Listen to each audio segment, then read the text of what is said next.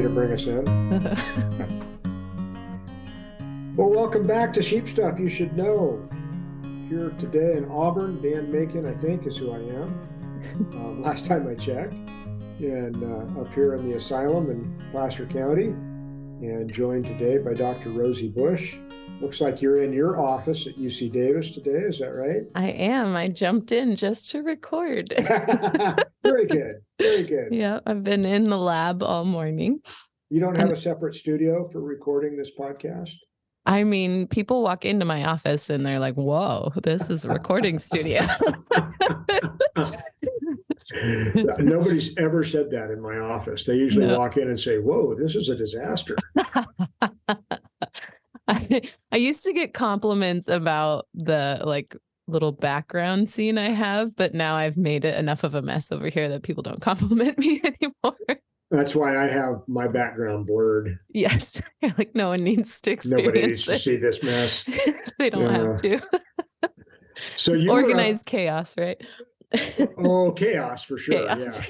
Yeah. Not sure how well organized mine is. You were up in Surprise Valley this week, huh? Yeah. That's a cool place to visit. It was gorgeous. Yeah. My nose was red from the... Yeah, it definitely is feeling like late fall in the high country now, isn't it? Yep. Yeah. I got snowed on Saturday coming out of the backcountry on a hunting trip. So yeah, that's wild. Cool. We were in Reno last weekend. Gosh, it feels like a month ago. And we were coming back over the summit and we're like, is that snow on the ground? So yeah, that's good. Yep. Start a little bit of a snowpack. We just need some rain at the foothill level now. Yeah, because that snow's not going to do any good. No. Yeah, it didn't rain here at all. Really? Over the weekend. Yeah, it was all in the high country. So. Yeah, it didn't rain in the valley either, as far as I know. But we got wind, which is always great when you're trying to conserve moisture. Always makes me happy. Well, at least you have enough residual dry matter, I'm sure, to try to help hold some of that in. Sure, it's better than other places that are overgrazed. That's true. I should be thankful for what I have, not envious of those that have green grass at the moment. Oh, well. I mean, that's human nature, right? The grass is always greener, or when the grass is greener, you want it. You want it, exactly. I have grass envy. I drive up and down the freeway in the wintertime in the valley, and there's grass growing on the shoulder and in the center divide. And I'm thinking, how many days could I get out of that if I had to put my sheep there? Yeah. Oh, no. Definite grass envy. Yeah. Except for all the oleander that's all over the highways. Yeah. That drives me nuts. Exactly. So how are things in Surprise Valley? How are things up north? Good. Yeah. The families. So I think Anna has her sheep company and she's moving back onto the ranch with her husband and her family. And cool. I showed up right when they were unpacking. Wow. I was like, oh, can I help? I didn't help, actually. They were pretty much done. I was like, I should have right in time. Yeah. Wow. But that was cool. And Cole got there late that evening, so I didn't see him till the next morning. But they're busy. Everyone was running around, but that's good. Yeah, I bet. Yeah. Now, do they lamb in the spring up there? I think they do. This group, we were just preg check, or I was up there while they were preg checking. I had nothing to do with the scanning, but so they had two groups that I think there was a March group and a May group or so. Okay. And then I believe they have a couple of other breeding groups. So they're trying to kind of try out a couple of different seasons. Yeah. So, yeah. Cool. Yeah. Yeah. It was interesting talking to them. I'll bet. Yeah, I think they're kind of they have that, and then they go I think they have a bunch of different places where they graze, so they can take advantage of different different lambing seasons. I think they go. I know Cole has some feed out by Winnemucca. Yeah, he goes to and Humboldt County, and then Humboldt County, Nevada. No, I think he was on these sheep. He said just came from the coast. Really? Yeah. Interesting. Yeah. Interesting. So, and they're Rambouillet fine wool sheep, and he said they did really well in the wet, but it was summer. But still, he said it rained 4 times in July, and they did really well. Cool. Yeah. So that was it's interesting, and I think they do some grazing in the Bay Area, and so it's interesting. That was it's just neat seeing how different people do things, and beautiful the animals are, and it's cool. Yeah, and that's such pretty country up there. Pretty drive all the way up. Yeah. There were no cars. It's even better. Yes. I was like, wow, this is amazing. Yeah. Cool. Yep. Good trip. Yeah. Right when you get back into California, because you see nothing but taillights. We noticed that coming back from college with both girls, that you get just east of Reno and you're back in the traffic. But other than that, I don't think Californians are tough enough to handle Nevada for the most part. So yeah. Obviously I'm not tough enough to handle northeastern California. I did okay. You do have to like the wind. You have to like the wind. It was funny. The guy who was scanning was like, "Do you want another sweater?" I'm like, "I have 3 shirts on. I should be okay." Just need to move around. I went to an auction. Oh gosh, this has been more than 10 years ago, up in Eastern Oregon, like in April, and it was kind of snowing, and it was 15 years ago, because it was the year I turned 40. And the last day, it was just colder than cold. And this guy was selling a horse, and he was trying to ride the horse through the auction crowd just to kind of let people see it. And he's all hunched up. And they said, "Hey, good morning." And he goes, "Oh, you got to be tough to live in the West." So that's whenever our girls whined after that, we'd just tell them, you got to be tough to live in the West. And then last week, when the snow was blowing in our tent on our hunting trip, I amended the statement. You got to be tough to live in the West, but you don't have to be stupid. Yeah, you can be prepared. Yeah, exactly. Yeah, that's awesome. So I think you were going to come up with our topic today. Is that right? Yeah. Sounds very well defined. Yes, it's convincing. Yeah. I know. Well, I don't know. We've been getting I have been getting some questions about different minerals. And I don't know that we've talked about minerals much on here. So I thought maybe we could just, I don't know, talk about where they come from or what they're for. I don't know. Yeah, no, I think that sounds good. And it's one of the finer points of raising livestock, I think, that we don't spend a lot of time or thought on, but that can have some pretty profound impacts on health and immunity and vaccine response and all of those things. And you guys talked about the protein and the energy requirements the last time you and Ryan recorded. So yeah, it's protein, energy, and fiber are like the main things that we think about with nutrition, and the fibers mostly adult nutrition, but and then minerals are that other piece that, like you said, it's such a tiny portion of the diet, but really important for function.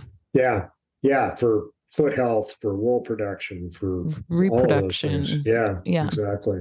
Yeah, exactly. And it's taken, I think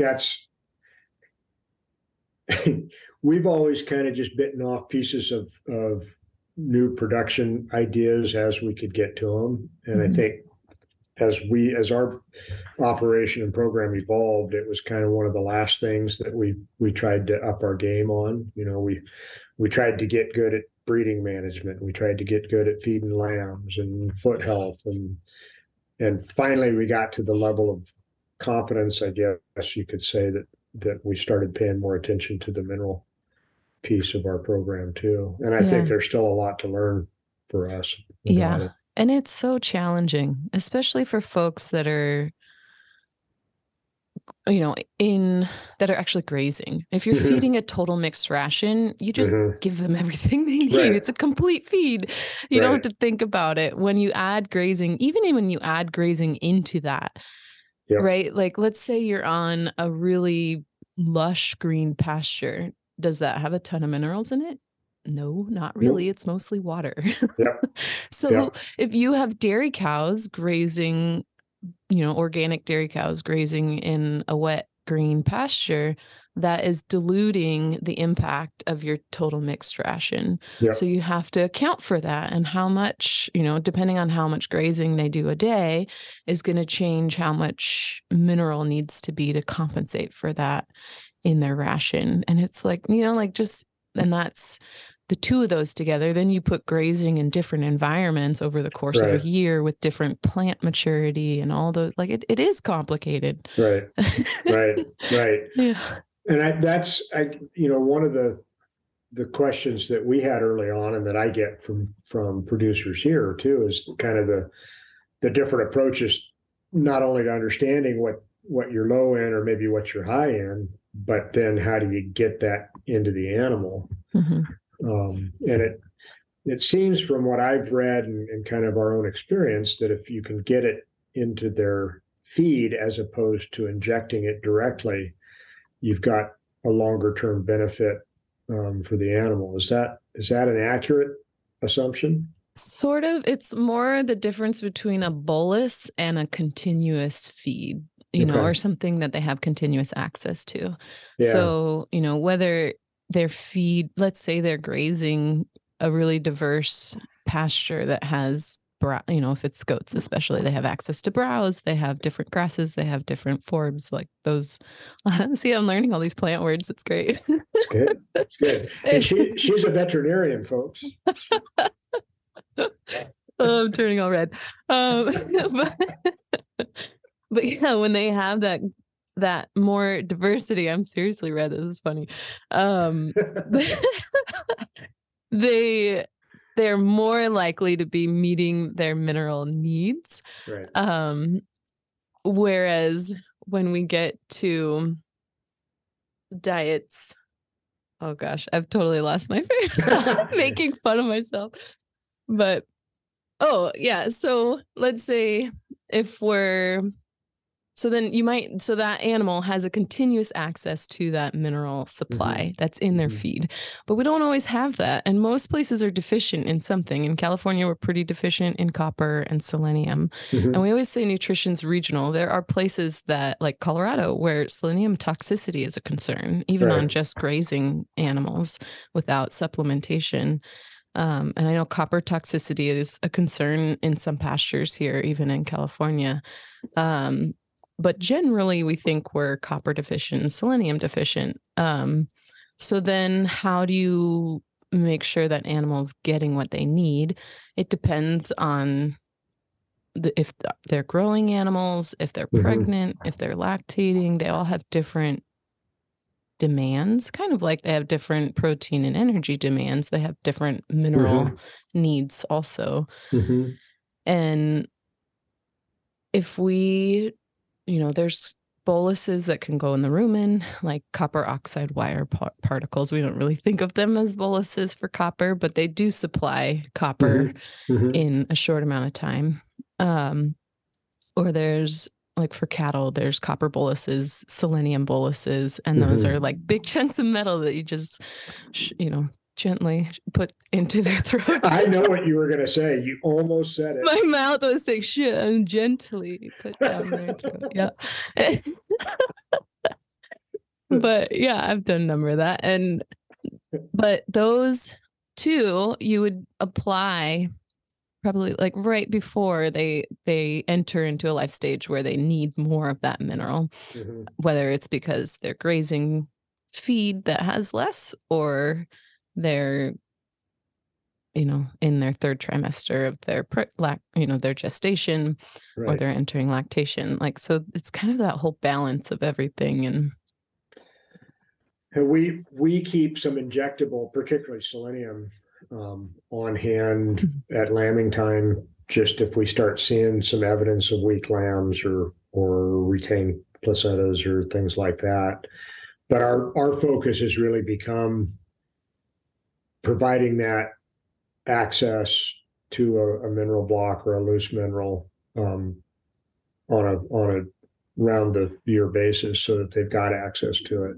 And we'll see, it's interesting, you talk about different life stages. That consumption of that mineral will go up or down depending on forage, depending on what's going on with the animals, the class of animal.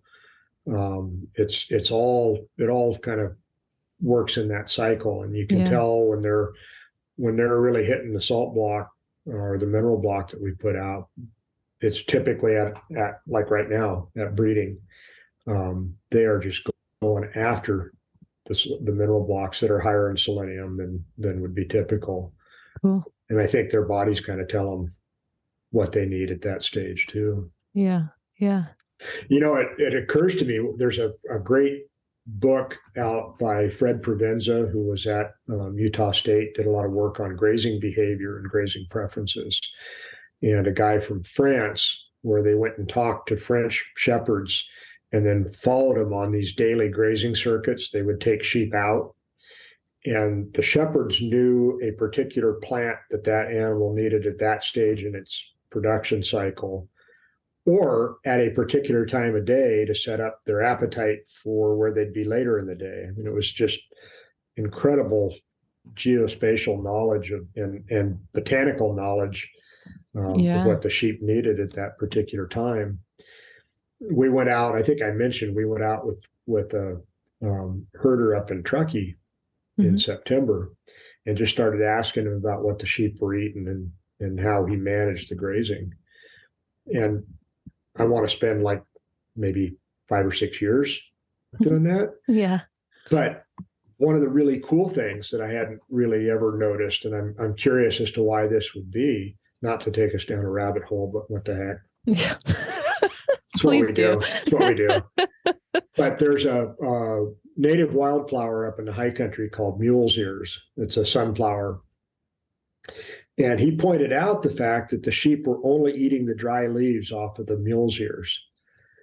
That there were plants at that stage that had both green and dry leaves, and the sheep would ignore the green leaves and only eat the dry. So there's something either palatability wise or texture wise, or perhaps mineral concentration wise, that made that part of the plant more desirable than the flower or the green leaf. And it's just part of it, I think, is letting the animals kind of pick what they need at a particular time too. And that can be challenging with intensive grazing, because in intensive grazing, we're trying to get them to eat everything rather than what they want. Yeah. Sorry. That's interesting. No, I've returned from the rabbit hole now. Yeah, no, but it makes you think too, because they'll also go after things that are maybe, like they'll go after the grains of certain grasses. Yeah. Like they definitely go after the things that are like candy to them. Oh, yeah. And then they'll go back and eat the other things that, it's like eating dessert before your vegetables.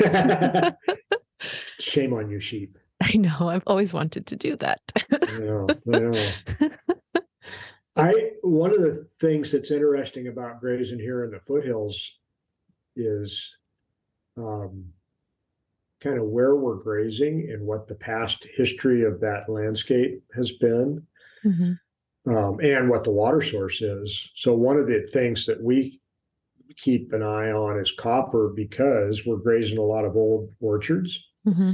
And copper sulfate was and is a dormant spray, which we've actually done some forage testing in old orchards and found elevated copper levels in the forage because of that history. But then we also get all of our drinking water for the sheep from an irrigation district. that's all open canal systems, and they treat with copper sulfate about 3 times a year. Mhm. We get a notice when that's going to happen, but I'm sure that there's copper in the water that we don't account for in our mineral program as well. Yeah. Yeah. That's a really important part too. And it's interesting. I've looked since I've started this job, I think I've looked at 2 water quality analyses, and I was like, oh, I've never seen one of these before. And Yeah. so I figured out how to look at it, and how, it is there's so much to that with, the pH of the water and the hardness of the water, the calcium content, and, because we always Yeah. talk about balancing feed with potassium and calcium. Well, if there's a ton of calcium in your water, Yeah. certainly you could be precipitating stones when, we're talking about like lambs or Yeah. with water belly, and not even thinking to account for what's in the water. Right. Right. That's kind of a hidden source in a lot of cases of minerals and of toxicity potentially. Mm-hmm. Yeah. Interesting. So what are some of the ways that you recommend figuring out what your mineral status is in your animals? What are some things you can do? So there's challenges with a lot of the common ways that I guess there's challenges with all the ways, but so I'd say one of the most common ways that we look for mineral status is a blood test. Mm-hmm. So we use it's called a royal blue top tube, because if you don't, the red top leaches zinc into the sample. Okay. So your zinc isn't reliable. Your copper on your blood test isn't reliable because the storage form of copper is in the liver. Mm-hmm. So the liver does a pretty good job at trying to maintain a copper status. That said, if your copper's low in blood, it's low in the liver. Okay. So, that's kind of like the tail end. If your copper's low in the blood, you really need to figure out a copper program. Yeah. I wouldn't go running for a copper bolus necessarily. Maybe in those instances, if it's low, that would be a good place to start, but then slowly kind of think about their copper program going from there. And then selenium on blood has to be done in a purple top tube because it's measured within the cells. So we have to get the white blood cell component off, I believe. I think. Okay. But either way, I won't hold you to it. Somewhere in the cells. I just want the report. I don't care what you do with it. So there's a blood test. The nice thing about the blood test is you're testing healthy animals. So if you do like 10% of your flock or whatnot, a subsample, then you can get a pretty good idea of your flock's mineral status. Because one animal is not necessarily going to represent the whole herd. So would you recommend around 10% if that was a concern? Try to do that many animals to get some sense of what the status overall is? Yeah, there's like, if it's a smaller flock, 10% would be good. If it's a really large flock with 2,500 or 6,000 animals, that might be more than you need to really get a good idea. But I think 10% to maybe 25 animals around there would be a good way to know what's really going on. But yeah, right now the blue top tubes are on back order. Supply chain. It's all about the supply it's chain. Wild. I ordered some and I can't get them till January. Okay. Wow. Yeah. Wow. So if you are wanting to do mineral testing soon, you can do the red top, but the copper, again, is not super reliable. The zinc is not going to be reliable. So then you end up with iron. Others like manganese, they'll do calcium, phosphorus, sodium, chloride, and all of those macro minerals. But those are usually only off if the animal's actually sick. Those are pretty tightly regulated in the blood. Right. But they're really good markers if the animal's sick. But hopefully we're testing healthy animals. So speaking of that, is there value in looking at liver values in an animal that's died, or even doing biopsies? Yeah, so that the necropsies is usually the the main method. I think it's a good way to keep kind of a constant pulse on your mineral program. Because you're not, you usually you can't rely on a necropsy to happen, but when they do, it's a great way to take advantage of learning something from that. One, why it died, but two, maybe this is a window into our mineral program. Right. That said, if the animal died of Johne's disease or something chronic, then chances are it's going to have low iron. It's going to have, like it may change some of its minerals just because it's been dealing with an infection for so long.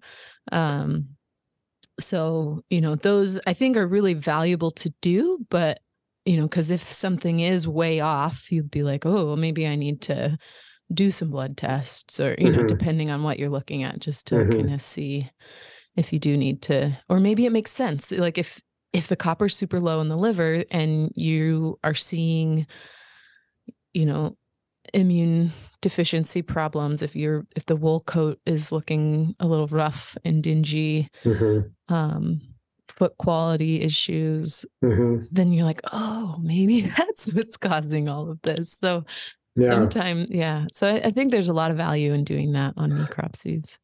And conversely, I think with copper, the last number of necropsies we've done, our copper's been elevated, which I'm sure is environmental where we are.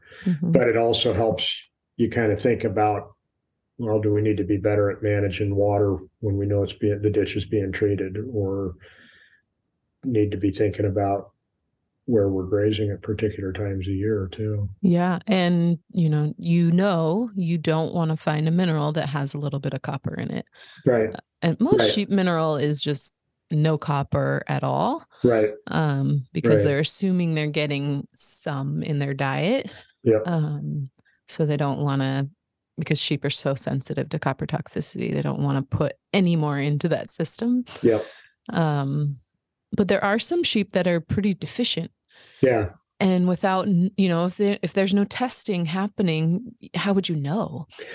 Well, exactly. And if they're deficient, I think it's probably ill-advised just to go out and buy a commercially available goat mineral, for example, right, without knowing how deficient they are. And that's something I think I'd be pretty cautious about. Yeah. And so that's a good segue into the next, which you mentioned already, but was liver biopsies.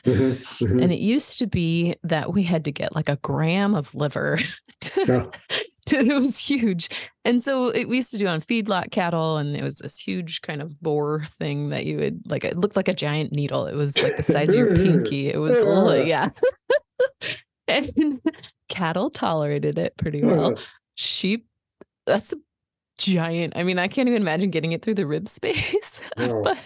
But now our lab tests have improved so much to where it's a tiny little sample that's required. I think it's like 0.1 gram. It's a fraction of what it used to be. Cool. So there's it's like a biopsy gun called a TrueCut. And you block a little area in the skin. So a lot of people now do it ultrasound guided, but you can do it completely with landmarks. The nice thing about ruminants is their liver is pushed up against the right side of their body, because most animals, the liver is right behind their diaphragm. So it's kind of in the front of their abdomen, and then their stomach is kind of cozied up behind it. Well, ruminant stomachs are so big on the left side that it smashes the liver all the way over to the right side. So we have pretty easy access to the liver. I think one of the biggest complications with liver biopsies is biopsying the gallbladder, which is not good, or hitting a vessel can happen, because there's some pretty decent vessels in the liver. So that's why most people do it ultrasound guided. But it's just a little bleb of lidocaine. You do a little skin, a tiny little, like, I think it's 5 millimeter skin incision. And then you pop the TrueCut needle in, and you can see it going right into the liver. And then you hit the trigger and it retracts, and you have this beautiful little liver sample. So and I saw that Azores Vet Clinic had multi-min. I saw it on Instagram that they had a representative come out to train them on liver biopsies. And I thought that was really cool because it's something cool. I've kind of wanted to do for vets to make them more comfortable offering it, because we don't do it very often here in the clinic. And we do ultrasound guided biopsies of things all the time. But for whatever reason, we don't do a lot of liver biopsies for minerals. I think most owners are more comfortable biopsying something that might kill them than biopsying something of a healthy animal. Right. So, right. Yeah. How many would you need to do to get some idea of mineral status if you were doing liver biopsies? Same number, kind of? Probably. Ideally the same number, but if comfort is an issue, then you could do a few less. Right. Right. Yeah. I think that's, sending an animal to the lab at Davis, if you're as close as I am, even if you kind of know why the animal died, or it's good to get that information on a kind of regular basis, I think. Yep. Yeah, I agree. Well worth the investment. I agree. Yeah. And there are other tests that they'll do with a necropsy. I believe they'll do, they'll look at what kind of parasites are in there. Right. And even if that's not the cause of death, they'll report those things out usually. Yep. Yep. All of that is useful information. Yeah. It really is. Yeah. Or if there were sheep measles or something like that. Right. So this is another rabbit hole, but I had an interesting farm call today, and I won't say where it is or who it was. But it was in an area where there is a trap club. What's a trap club? So it's a trap shooting club. Oh, okay. Shotguns. Okay. Yeah. And there is documented lead contamination in ponds below, and in some of the soil below this facility. And this particular landowner was really interested in knowing if there was any contamination in the forage, because their animals were grazing this forage, and they wanted to determine if there's anything that they need to be concerned about toxicity-wise with the lead. They have sheep or cattle? Sheep. Okay, good. Sheep, yeah. So that's a new one for me. So we went and did some kind of representative forage sampling, and we'll hopefully get some information back in the next week or so. But on those toxicity issues with heavy metals, are there some diagnosis tools with the animals that we can look at to determine if they've had some prolonged exposure to some of those types of things? Yeah. So lead toxicity causes neurologic disease. And so you'll see them go down with that. They'll get really crazy. But yeah, I can't remember the tissue that they test, but it is a tissue. I can't remember if it's the aqueous, like of the eyeball, or if there's another tissue that they're looking at. But sometimes it's in the eyeball that they're looking at these. Okay. But I will figure that out before our necropsy workshop. Yeah. But yeah, the question came up about wool and about meat tissue too, about whether there's any. Oh yeah, no. So FARED has a whole. I'll definitely bring that to the workshop, because FARED, or at least we'll put a list of resources, because FARED has. That's a big issue, because it's a food contaminant. Yeah, and so they have withdrawal times, and they have resources. You should. But anyway, they can be contacted if there's concern. FARED is what?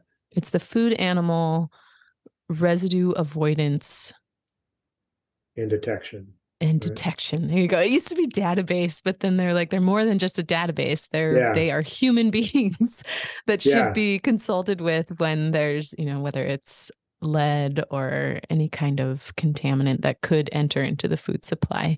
Yeah. They can really help with whether the animal can at all, or if there is some kind of withdrawal period that can be applied. So yeah, no, that's interesting. Yeah. Especially I asked if they were cattle or sheep because, most of the lead toxicity that we encounter is from cattle licking batteries. Special. And or barns with lead paint, and the paint chips off, and animals will chew the wood and things that had the lead paint on it. So those are usually how we see lead toxicity. I've never heard of it from forage, so that will be interesting. And then cattle, when they graze, they're not going to be selective against any shells that might be on the ground. They may be more likely to just hoover it all in. And whereas sheep they have more prehensile lips, and so they will sort through all that stuff. Yeah, it's going to be interesting to see the forage samples, and then to think about where there are some other things we ought to be looking at with the animals too. I just thought it's so funny. We think of sheep and goats being so selective, and I've seen plenty of necropsies with goats with halters, underwear. They are choosing to eat these things. So we're not bashing goats, everybody, but it's another reason to have sheep. You'd have to have a really hungry sheep to end up with. I mean, plastic bags. Like, why? Why would you eat an entire plastic bag? Because it was there. It was there. It's so funny because we always defend goats. No, they don't actually eat those things. They're just curious and mouthy, and they want to chew on it. No, they actually eat those things. Oh yeah, yeah. We have. Speaking of animals with weird dietary behaviors, our dogs love to chew on mulberry sticks when we trim the big trees out in front. And this week, my dog May, my border collie, had a stick stuck right between her upper teeth, and was trying to get it out. That was stupid, May. You're supposed to be a smart dog. Oh well. Oh my goodness. Another rabbit hole. Yeah. Get there. But yeah, so those are ways to kind of know what your mineral status is. And then, like we said, I think there's definitely place for things like multi-min and boluses. One, if a free choice block, or what do you call them? Like the granular minerals. Source mineral, yeah. Yes, that's the word I was looking for.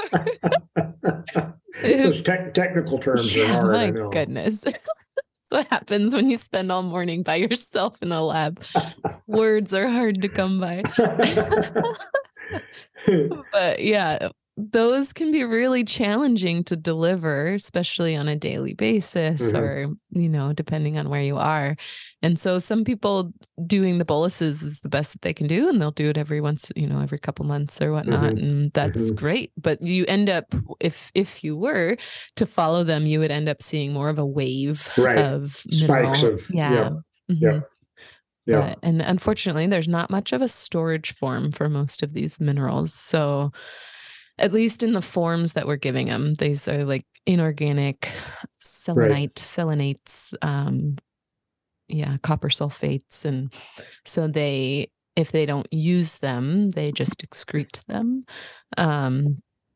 Whereas there are forms of at least selenium that I know of, like selenomethionine, that will incorporate into body tissues. And so then when they have higher periods of demand, they can draw on those. Can pull that out. Yeah, it's really interesting. I think it is.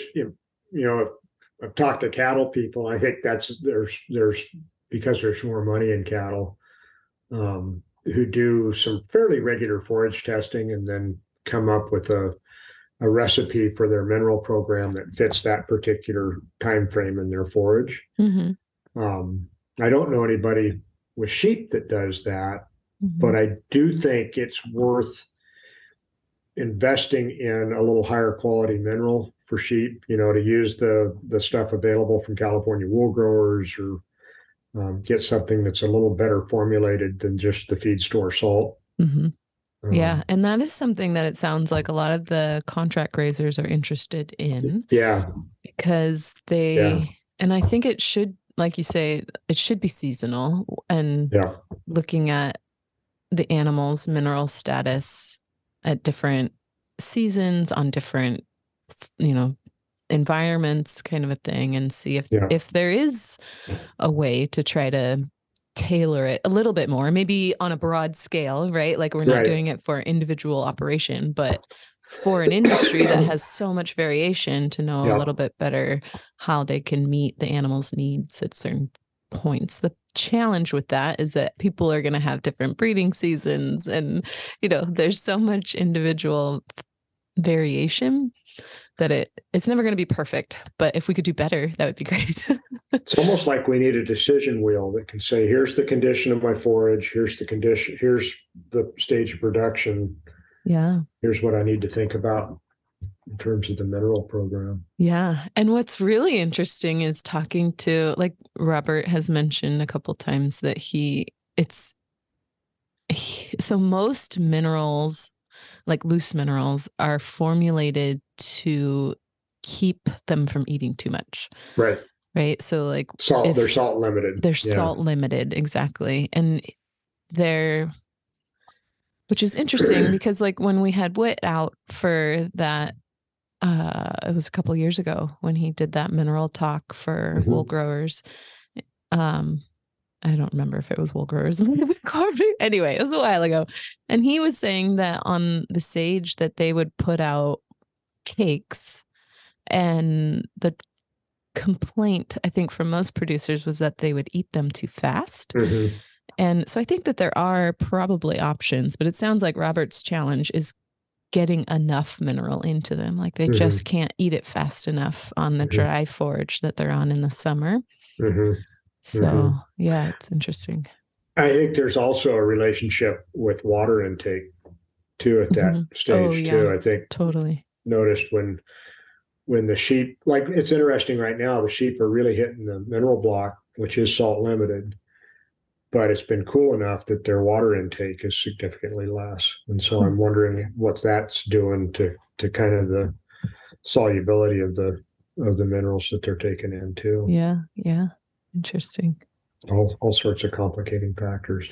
I think, Whit, if you listen to this one, you're in the crosshairs, buddy. We're going to have you on the podcast so we can really pick your brain about minerals. I told Dan I wanted to brush up on minerals before we recorded this, but whatever. Let's just talk about it. Let's just do it. We'll see Whit next week, so we'll corner him. Oh, that's right. Yeah. Yeah. Maybe I should pick up the microphone, the mobile recording thing from Ryan. Maybe we'll record another episode from the bar, like minerals with the expert. Yeah, in the bar. In the bar. So let's throw expert out the window. That's where most sheep information gets shared, either in the bar or the coffee shop, right? Yeah, yeah. Because it's proprietary until you loosen that whistle a little bit. Have coffee or beer. Yeah. Exactly.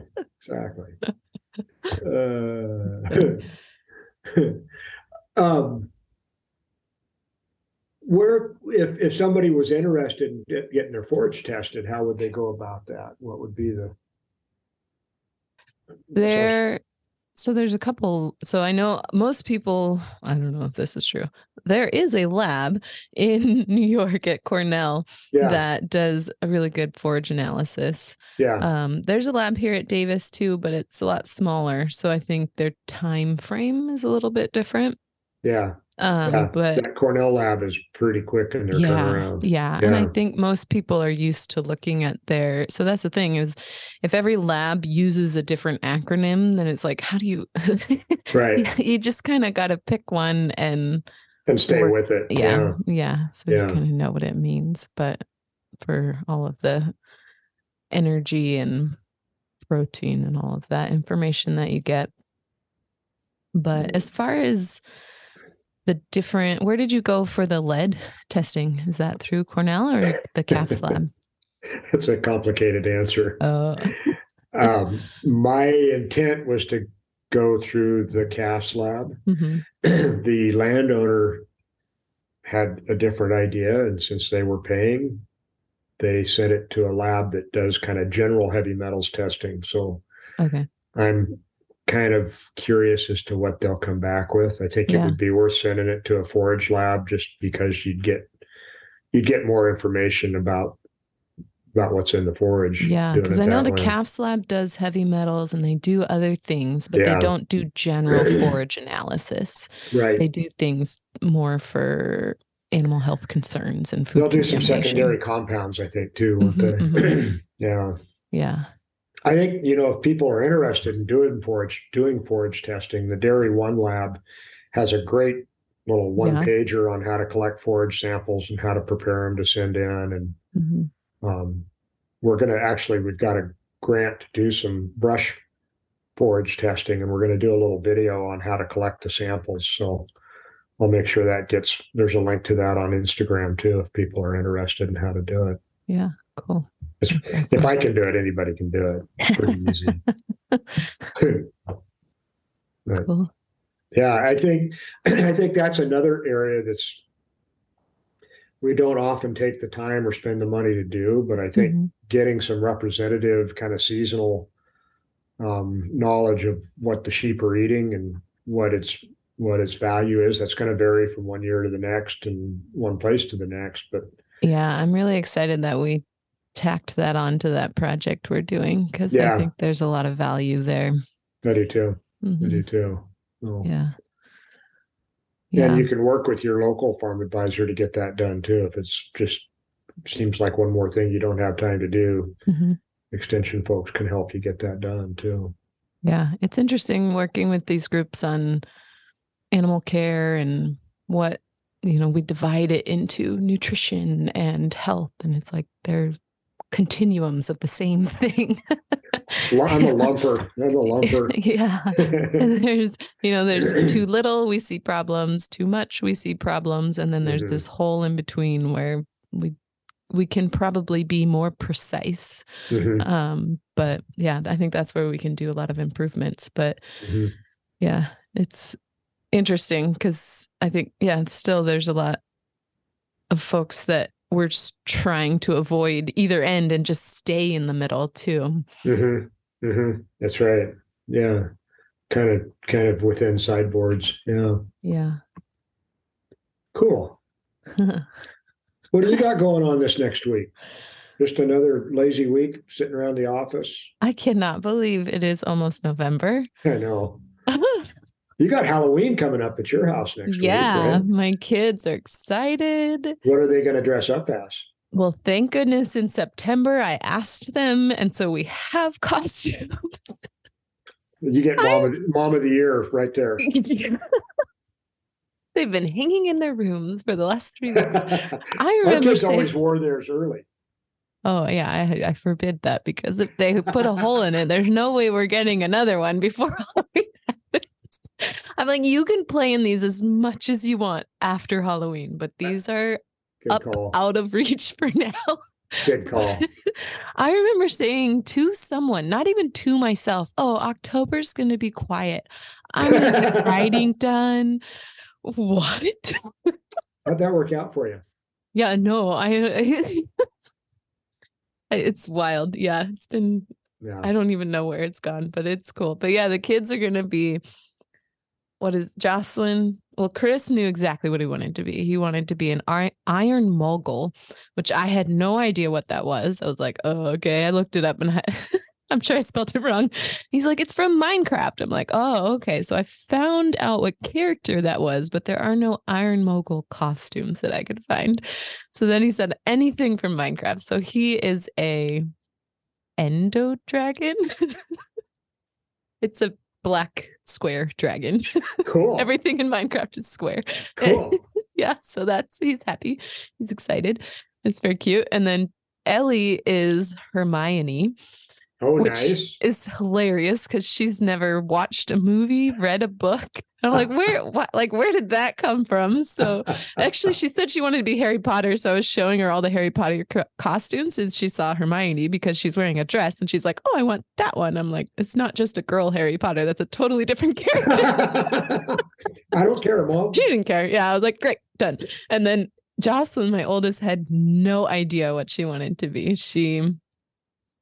Ultimately, she's been reading these dragon books, so I found the inflatable dragon. You know, it looks like they're riding it. I think they're hilarious. Yeah. So she was excited about that, and I was like, okay, well, we should make. Last year she was a ghost, and I was like, oh, we could make you a ghost riding a dragon and find your costume from last year. And of course, I'm sure I threw it away. So I had to buy her a new like cape. It's like a ghostly white cape thing, cool. But yeah, so they're excited.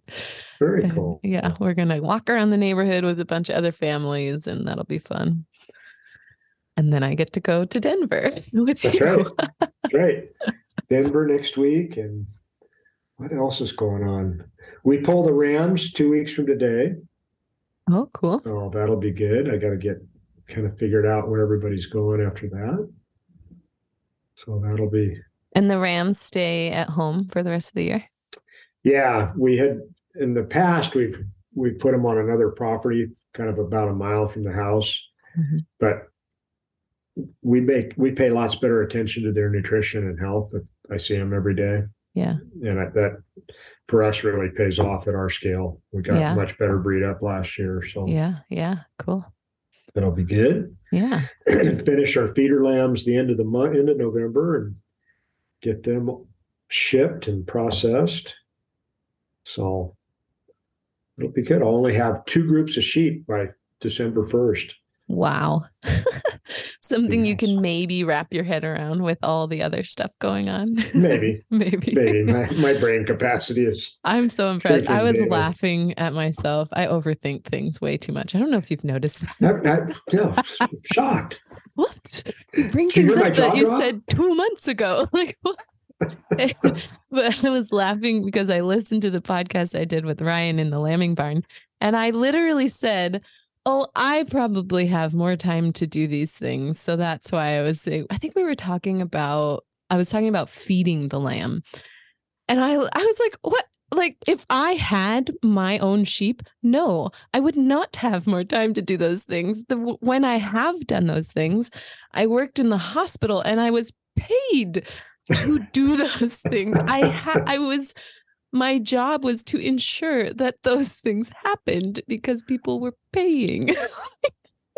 I just thought it was hilarious because Ryan kept saying, oh, reality versus the classroom. I'm like, no, we did these things, but it was in the hospital. I was like, no. I don't just magically have more time than people. No. I wish I did. That'd be great. I wish I did too. But so far that wish has not come true. Yeah. Yeah. I think I'd spend more time with my family if I had more time. That's another reason to say no to some stuff. Yeah. It's hard to do, but that's probably the most important reason to say no. Yep. So, definitely. I'm learning. Yeah, I'm not. It's hard. Definitely, I'm not learning at all. I haven't said no yet. I'm just learning that it's important to say no. I don't even know how to spell it. Did I ever give you that stamp? Not yet. I don't think so. I think it's still up seen here. It though. Yes. Yeah. Yes, you showed it to me. Yes. Yes. Yeah. My friend, when I worked with the state, got me a rubber stamp that says no way, not gonna happen, like all different. She got me the ink and everything, and so whenever we got emails, she's okay, you got to print this one, and they would take the stamp and just slam it. But I haven't used it yet here. I will admit I had an email request this week that I said nope. Good job. Good job. Now I feel really guilty. I know. I know. Oh man. So we've got a workshop coming up in about 3 weeks too, right? Yes. Yeah. That'll be really cool. And it's full. It's full. It is. It is. So sounds like there's more demand to do more of them. We'll have to think about how to get that done, but yeah, it should be great. Yeah. I think this will be a good first experience, and I think there'll be a lot of good resources. I think what we will learn from this time is how to make it tighter, because you and I can talk. I think we're gonna run out of time. We got to speak for yourself. Oh, I never overtalk. We had a workshop. We get too excited. Exactly. And then people start learning, and that gets us more excited. Yeah. We had a oak tree workshop last night that was supposed to be over at 5:30, and at 6:15, I finally said, it's going to get dark. We probably ought to wrap this up. That's amazing. Or that one workshop, or I think it was a webinar before the sheep health workshop that was supposed to be an hour, and I took an hour and a half and could have kept going, but people had questions. It was great. Right. All good. All good. That's why we do the podcast. Yeah, we can let all that extra talking energy go out. Exactly. Our families are so grateful we do the podcast. Yes. Dan wouldn't shut up before the podcast. Ryan's like, that's just gross. I don't want to hear about that while you're making dinner. Why? I don't understand. Oh, vet school conversations are the best for mealtime. Yeah. Yep. Because most of them are food analogies. So yeah, I know. I mean, they call it caseous lymphadenitis for a reason.